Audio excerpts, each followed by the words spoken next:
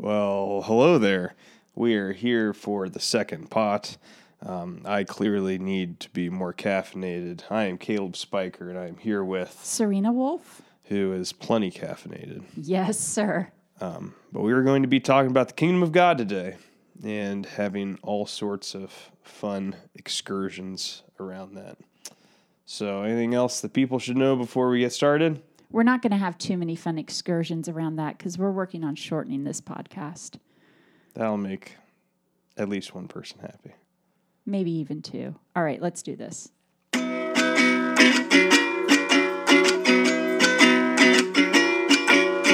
Feeling kinda sleepy, really in a lurch. It's reminiscent of all the times that I fell asleep in church. History. So I was out of town this weekend. We And- were yeah. at a family reunion in Pennsylvania. You were out the weekend before, too. We've missed you. Yeah, I've missed being here. And I was able to kind of hide in a bathroom and watch church, which is, Odd, but okay, cool. I mean, it's the only place of solitary peace and tranquility. That's true. When you have many children. times. It's true. And I'm told that if you're a mom, not even the bathroom is a place of quiet and tranquility. No, but at least they don't usually open the door because it's locked, and that's reasonable. Yeah. Well, anyway, so I was, watching church, and I gotta say, I am impressed. On the 4th of July, you went full, this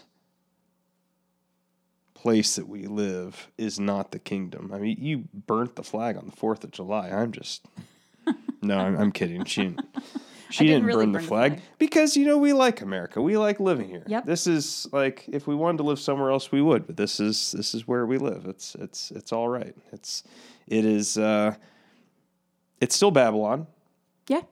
but it is probably the best Babylon the world's ever produced. At least the Babylon I want to live in the most. So, Yeah, I think that's the thing, right? Like, I love America. There isn't another country I'd rather live in. I mean, this is the only country I know. I like it. It's not perfect. We have lots of things we need to fix, but I like being an American overall.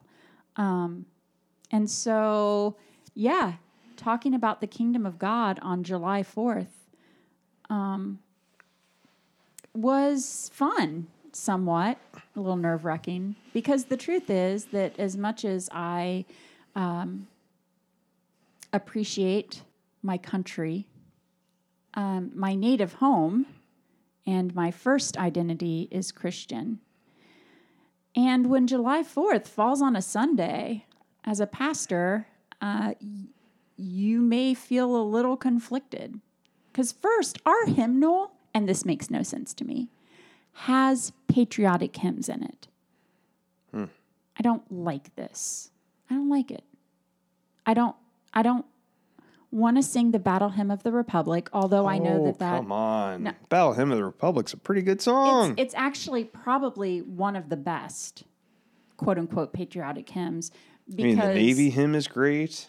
Yeah, because they don't actually focus on America per se, but they carry that baggage with them, right? Like when you sing the Battle Hymn of the Republic's in the name, and at least in my head, the flags are waving and the parade is going.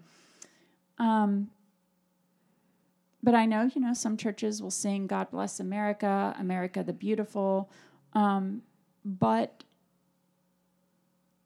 I find that not appropriate for an hour and a half on a Sunday morning when we are gathered as the people of God here to worship God.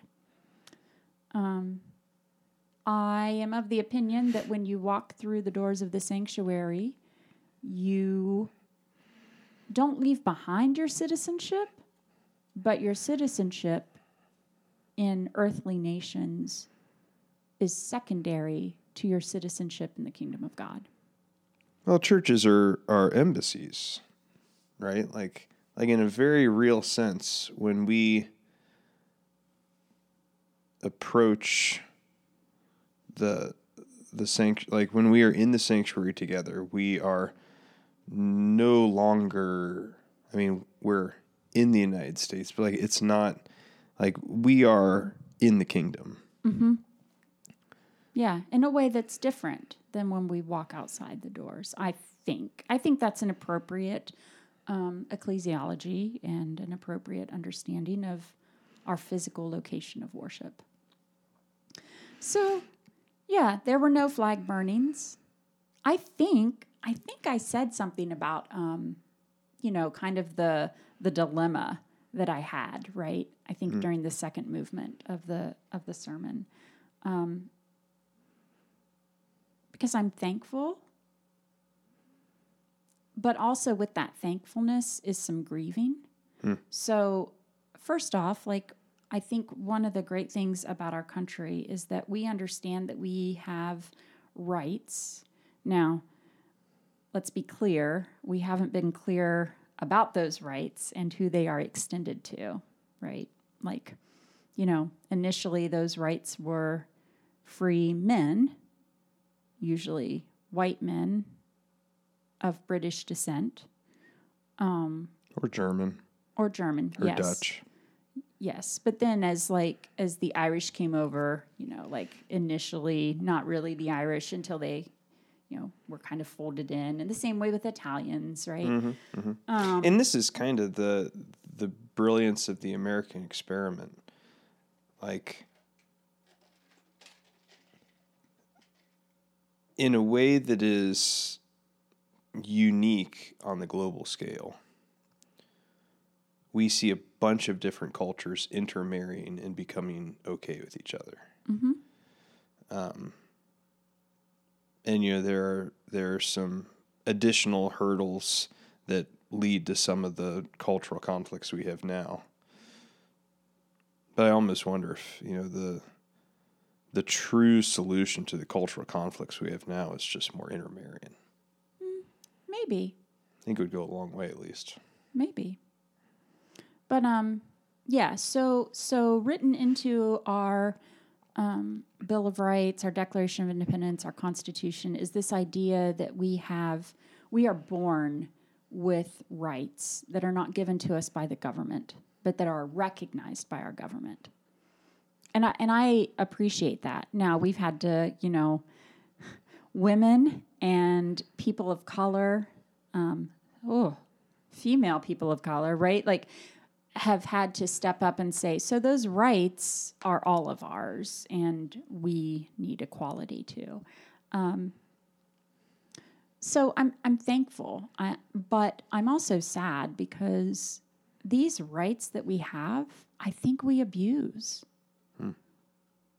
It's hard for me to stand up in a congregation and say how thankful I am for our rights when I know that, a good quarter of us aren't here because we're exercising our rights to do something else, That sounds harsh, but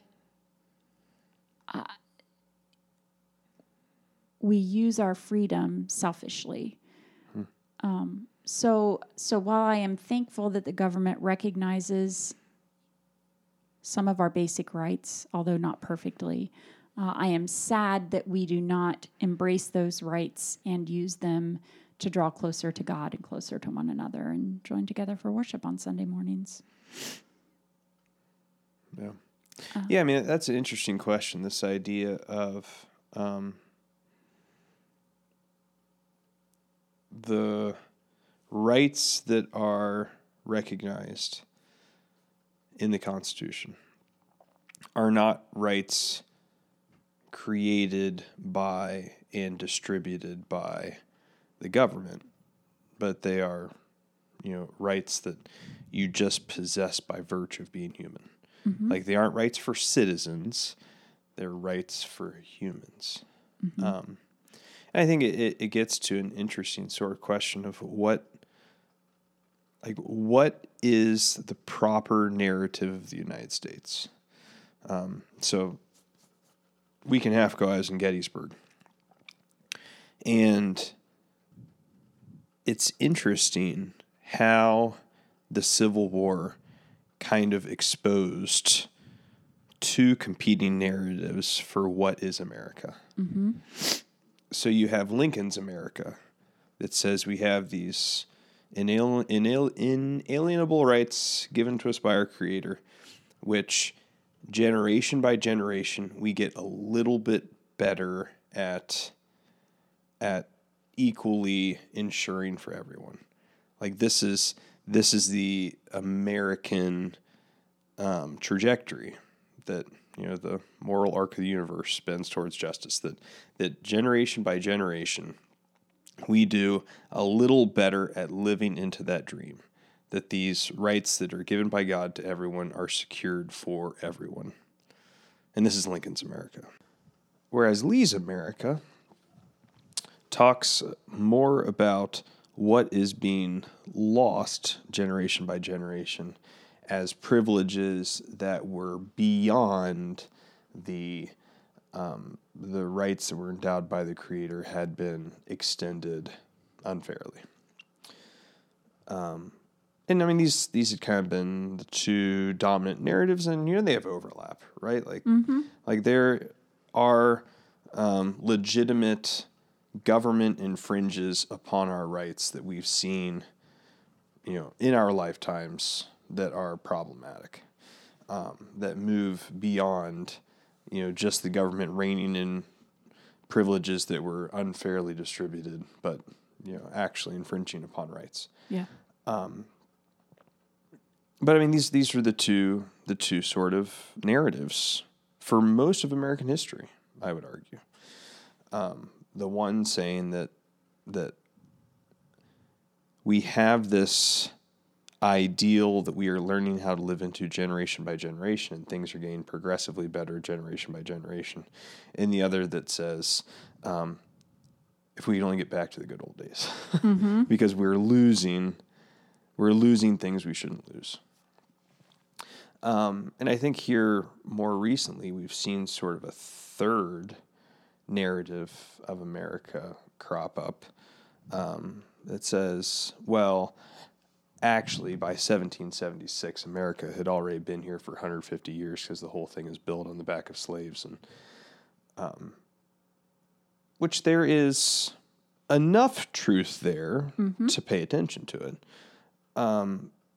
But whereas I think the Lincoln narrative already acknowledges this, the sort of D'Angelo narrative, Kendi narrative, you know, Nicole, the 1619 Project lady, what's her name? Yeah, I can't think of her last name off the top of my head.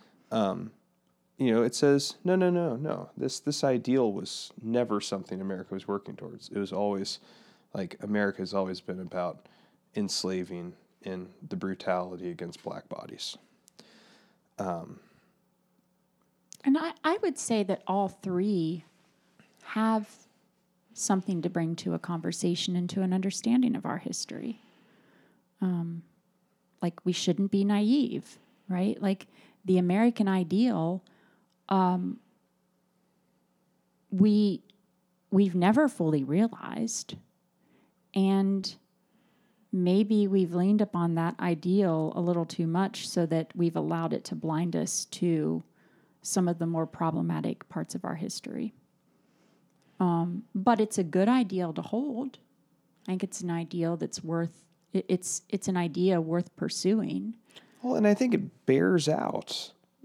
It bears out historical truth, right? Like this idea that we aren't making progress just isn't borne out by the facts.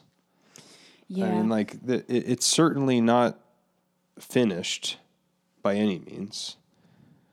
I mean, I wouldn't even say that, like, the rate of progress has been consistent enough that we should be, like, satisfied with it. Right. But the idea that, like, that we don't live in a more equitable society in 2020 than we did in 1960, than we did in 1920, than we did in 1880, than we did in 1840.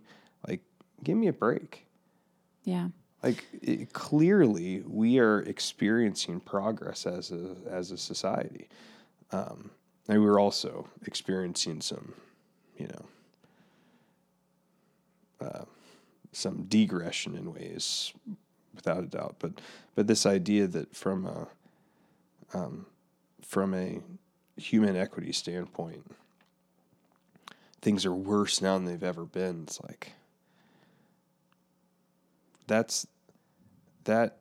sounds like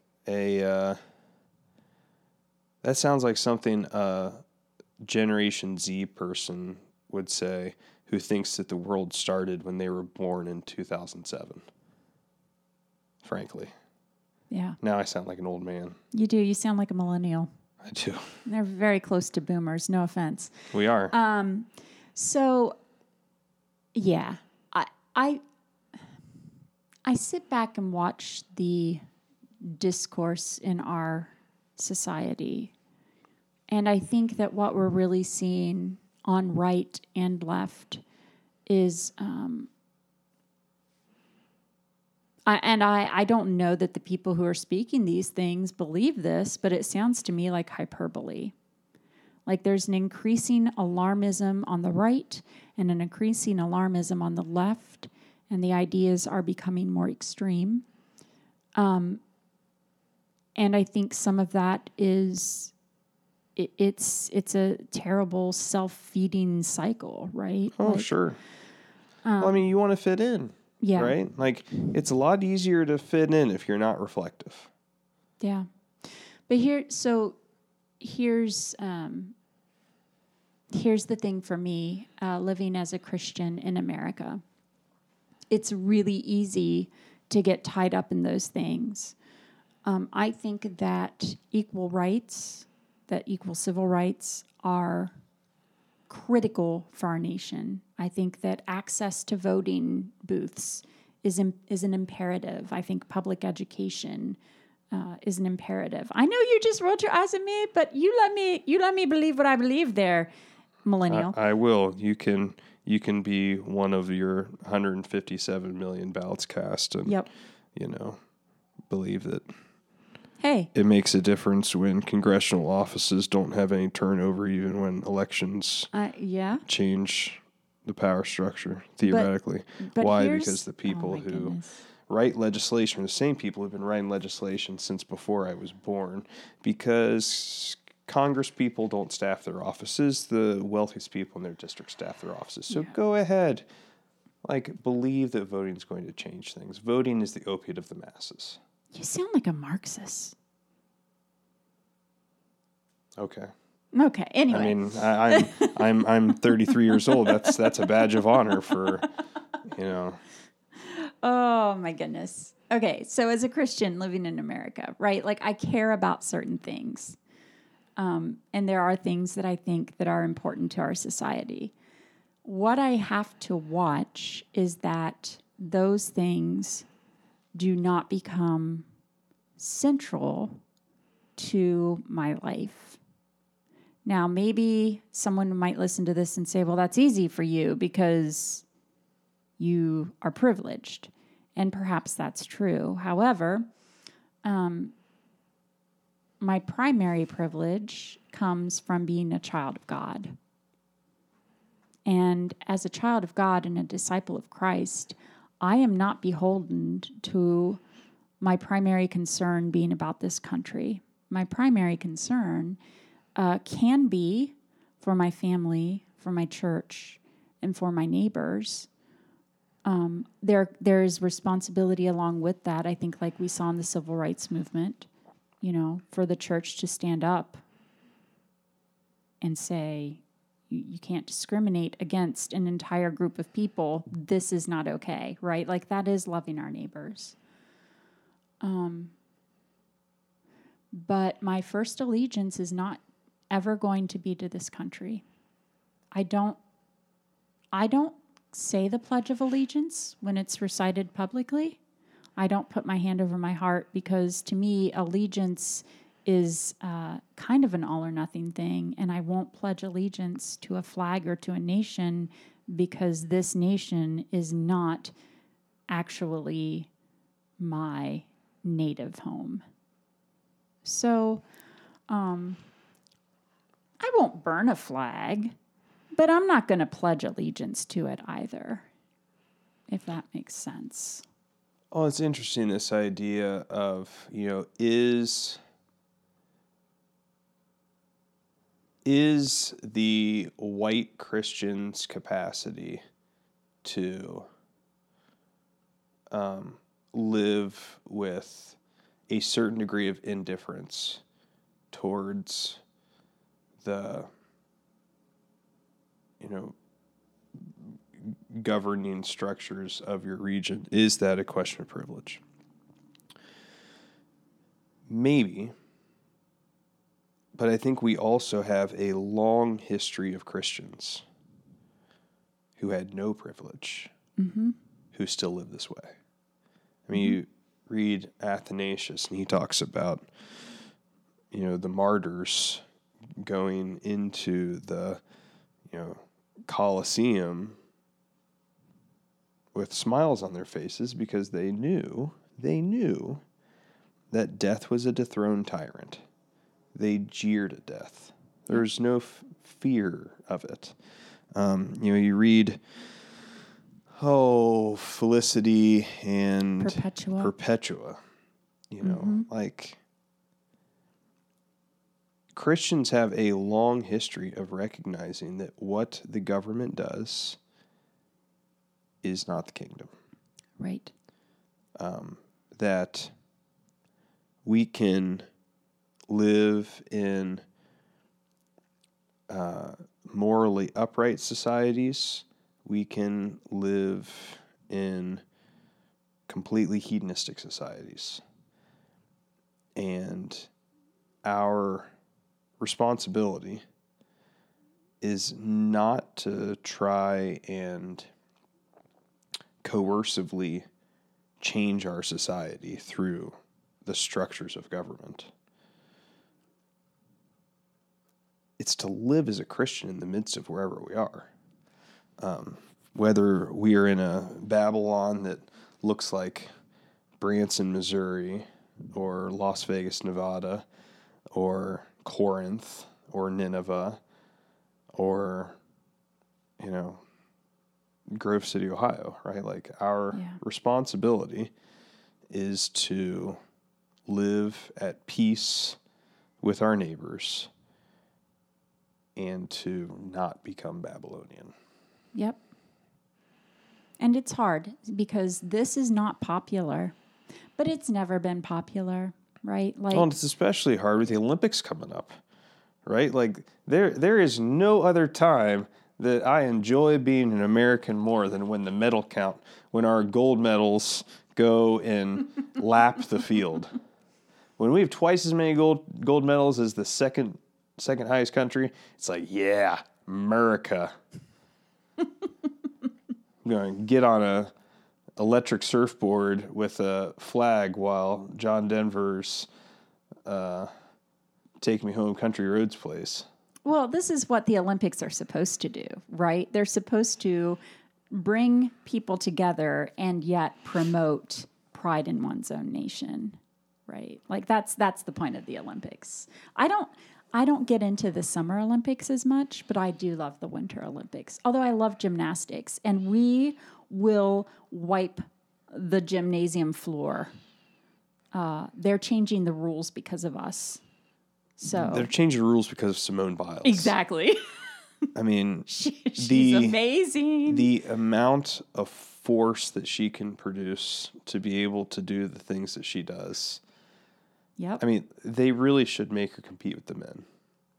Like, it is unfair. She'd beat them too. Well, she wouldn't, but well, I mean, she could. Right? Like, that's the thing, right? Like she is the first female athlete in my lifetime in something other than like chess that it's like she can legitimately compete with anyone on the planet, male or female. She's amazing. and she's one of ours, right? Like, but yeah, that's what the Olympic Games are supposed to do, right? Although, yeah. I don't know that we can handle having such an outlier well, though. Like, like the conversation that some of this is the conversation that's coming out of some of this around like, she's awesome, so you've got to change the rules for everyone else. Why would you change the rules for everyone else? Because she's awesome. And I want to be like, that's the game we've been playing. Because we always do that. It's the same reason why the mound was dropped 6 inches. Because Bob Gibson was too good. Yeah. But anyway. So yeah, I think the long and the short of it, this past weekend, there was no flag burning. But I wanted to be clear that first, we did not come together to celebrate 4th of July. And that's hard for some people. And my heart was with the people in the congregation who might have been distracted because we didn't recognize the national holiday. But it's a national holiday. It's not a church holiday. And from 10:30 to, I think we went to 11:45 or 11:50 this weekend, we were not here as Americans. We were here as Christians. And the two are not equal in any stretch of the imagination. Here's the truth of the matter. And I think you said this, although when you said it, I remember being like, I hope she comes back to this, and I'm not sure you did. America began maybe in 1619, maybe in 1776, maybe in 1782, maybe in 1789, depending on how you want to think about it. History's funny. Beginning points are rare. But here's the thing. America will end. Yep. This nation isn't going to go on in perpetuity. A day will come when there will no longer be a United States of America. Mm-hmm. There is no end to the kingdom. Yep. Yeah. The history of the United States of America will be a blip on the screen as we consider the narrative of the kingdom of God. Yep, absolutely. So it's like, just from a purely economic perspective, like I can be a part of a 250-year-old experiment that maybe will go another 250 years, maybe another 500 years, maybe another 70 years, depending on just how aggressive the Chinese Communist Party decides to be going forward. Or I can place my identity in a kingdom that truly has no end. Yeah. And I'd opt for that personally. You and me both. But yeah, I wish I had, and I don't, because let me just say, preaching 2 weeks in a row while trying to do everything else, again, I walk away from this time going, thank you, God, for letting me fill the role of an associate. Yeah, I couldn't expound upon everything that I felt maybe the congregation could think about, in one weekend. And that's okay. But I think that the first step, right, is you have to recognize that the kingdom exists. It is among us. It is not fully present yet in the way that someday it will be. And that for the Christian, that kingdom, the kingdom of God, is our first priority. And that means living differently than those around us. And that's okay. I'm good with that. On this question of priorities, I hope that we recognize what COVID is. It is a once-in-a-lifetime opportunity to pick your priorities. Mm-hmm. Most of us have you go back 2019, we had this whole list of priorities. Some of them we picked, some of them were picked for us. And then everything stopped. Yep. And we get to pick everything going forward. If we don't pick, it'll be picked for us. But it's like, this is a once in a lifetime opportunity to be like, hey, you know what? I want to be a disciple of Jesus. I can prioritize this. I want to get better at praying. Guess what? I don't have 45 minutes in the car every day because I'm working from home. What am I going to do with that time? Mm-hmm. Am I going to make that prayer time? Am I just going to surf Facebook for 45 minutes more a day? Am I going to get some more sleep? Like what? Mm-hmm. All of our sports leagues got canceled. Now that they're opening back up, are we just getting back into it without giving it a second thought? Whether it's bringing us joy, whether it is helping us reach our goals as a family. Yep. Yeah, I have no desire to be enslaved to busyness. Now, there remains some busyness in my life, but that busyness looks a little different than it did before the pandemic. I'm much more picky about who we invite over, not because of the pandemic, but because I've come to realize the value of my time. Yeah, I don't want to be enslaved to my calendar in the way that I was before. It occurred to me the other day. I have spent roughly 1 year of my life playing video games. Mm-hmm. Because, I've been playing video games since I was like 5 or 6. Probably if you take all the time and average it out, maybe an hour a day. There have been days I haven't played at all. There have been days I've played till 4 o'clock in the morning, right? Like, what else could I have done with that with that year of my life? Mm-hmm. We have time. Yep. We had time before this happened. We especially have time now. We have time to be exactly who we want to be. The question is, are we going to take advantage of it and prioritize the stuff that helps turn us into who we want to be? Or are we just going to binge Netflix shows and surf Facebook? And there's nothing wrong with entertainment until it takes over, right? I recently finished watching the entire show of Schitt's Creek with my husband. And those times where we'd sit down together and watch a couple of episodes, we got to laugh together. They all just, there were some good conversations that came out of it. I regret nothing. I regret nothing. Nor should you. Yeah, but it wasn't, we used that time for entertainment that brought us closer together. My family is playing more games together right now than we did before, right? Well, and maybe that's the important piece, right? Is this deepening your connection with individuals, or is it just escaping? Yeah. Yep. Well, this was good conversation.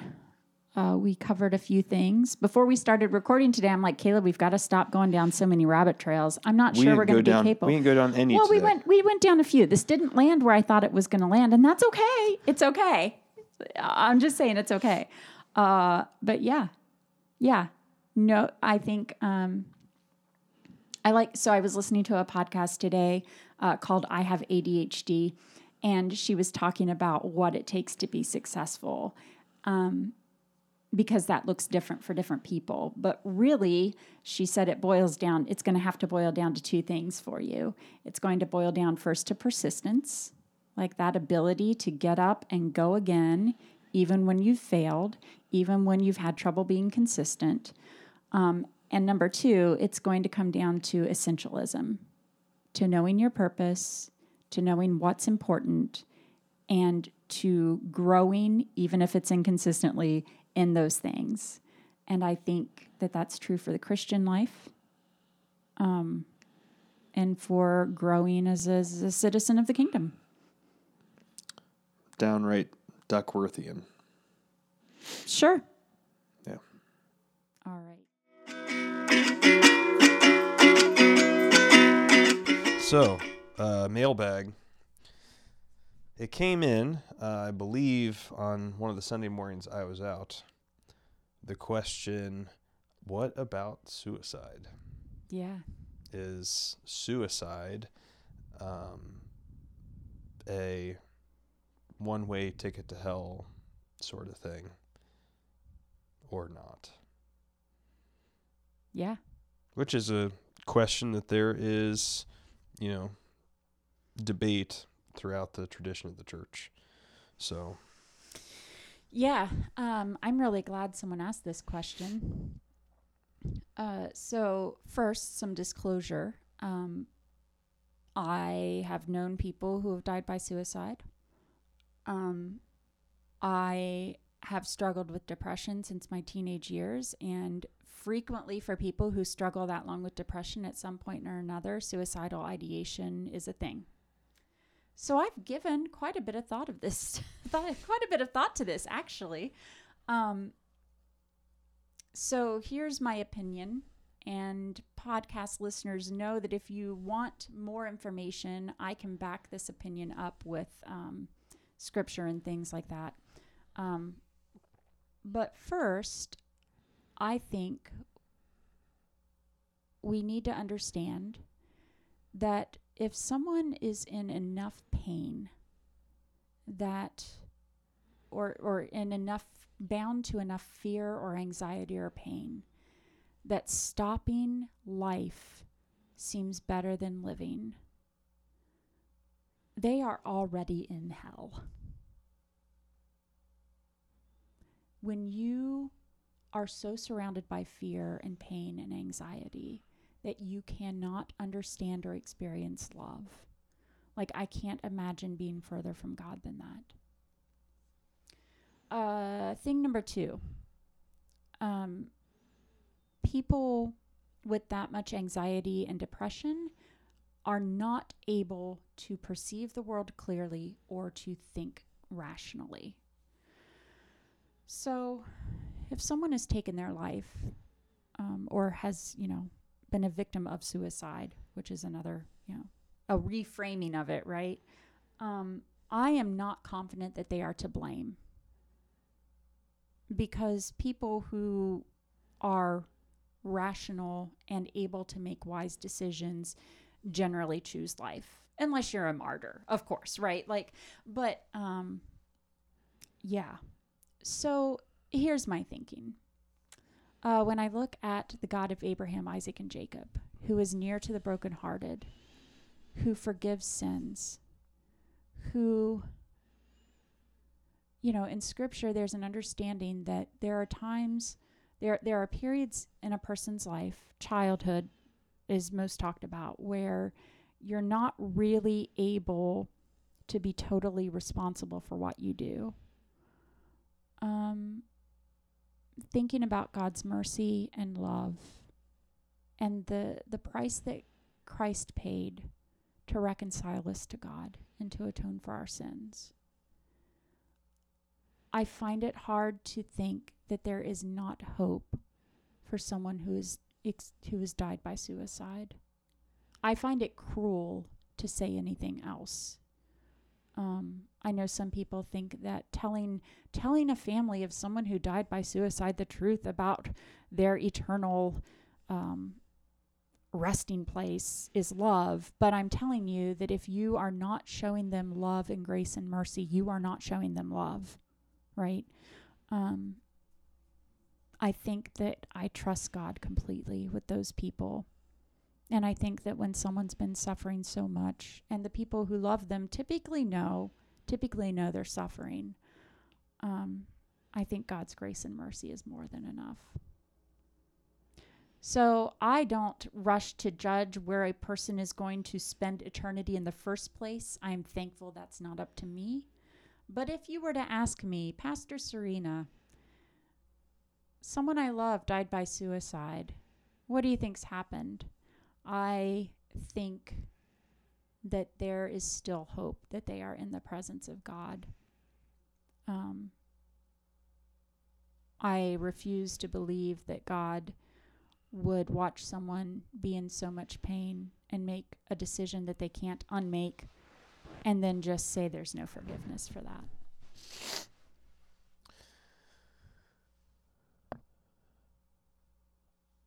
Yeah. I mean, I think the question becomes, is there repentance, the possibility of repentance post death? Well, I mean, like, I think that's where it gets. yeah. Because, I mean, like, while I think you're right, you know, like, there's, you know, the anguish that leads to, you know, the will being overcome by the desire to end life is not a sign of mental health. You know, it is not the way we are designed to operate.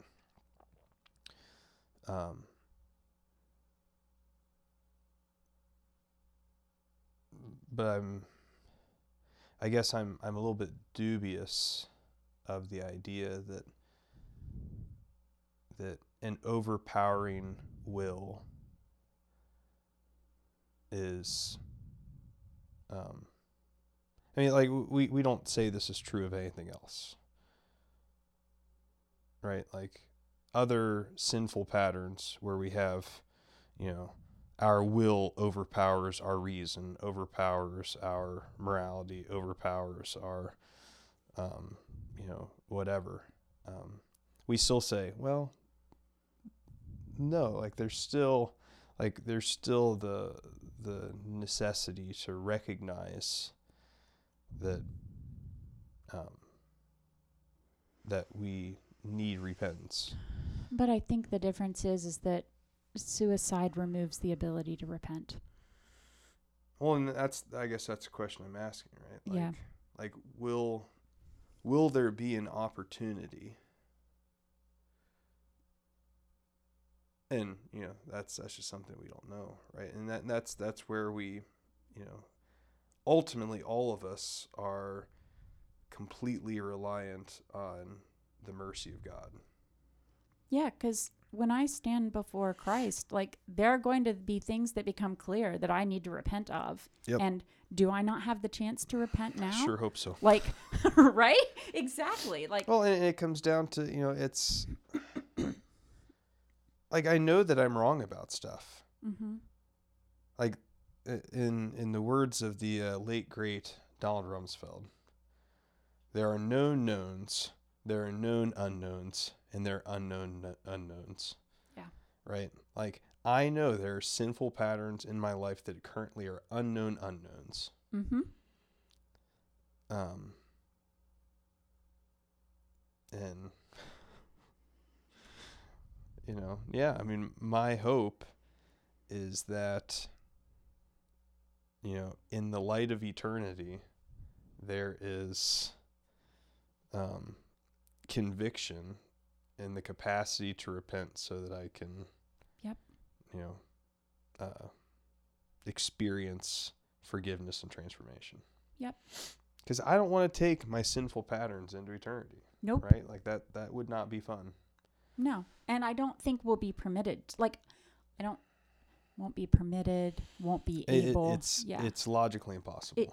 It's inconsistent. And, you know, like, this line of reasoning is the only reason that I will entertain the Roman Catholic concept of purgatory. Like, I can understand why that is part of the tradition, because how can you be before a holy God in a state of impurity? Like, that will destroy you. Yeah. But I think for me, again, like, I just trust that God is greater than greater than the illness that leads to suicide, because it's almost always illness, right? Like, if you're talking about mental health, it's difficult because mental health is illness in a way that is different from other illnesses that we recognize. This might be a terrible example, but if I am unable to walk and I see someone in the road who is about to get hit by the car and I can't get to them and push them out of the way, like, God's not going to hold me accountable for not being able to walk and get them out of the way, right? Like, because I have this restriction on my body. I think the same is probably true for mental illness. If my illness prevents me from not ending my life, and again, having dealt with suicidal ideation, like, this is not something you want. This is not like that voice in your brain telling you that the world's better off without you, that your life is not worth anything, that, like, that's, if you don't know how to fight that and you don't have access to therapy or medication, I mean, this is a legitimate disorder, right? And I don't think that God holds disorder against us. So this is, my own experience and my own understanding of mental illness as a medical issue is what informs my opinion and my understanding of the greatness and the love and mercy of God.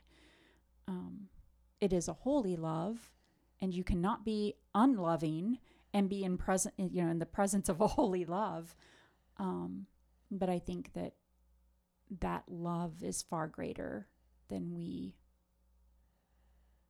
sometimes recognize, or I hope it is. I hope that God's love for people who struggle with anxiety and fear and depression far outweighs any potential punishment for the sin of ending a life.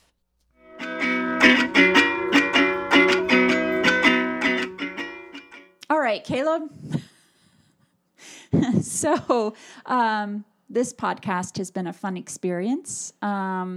What of all the things we've said do you see as the one takeaway for someone today? I mean, I think the big thing in the immortal words of the Templar Knight in the treasury in Jordan: choose wisely. We can put our hope in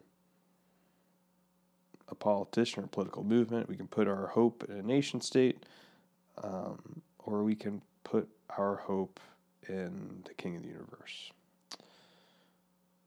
Let's choose wisely. Yeah, that's a good takeaway.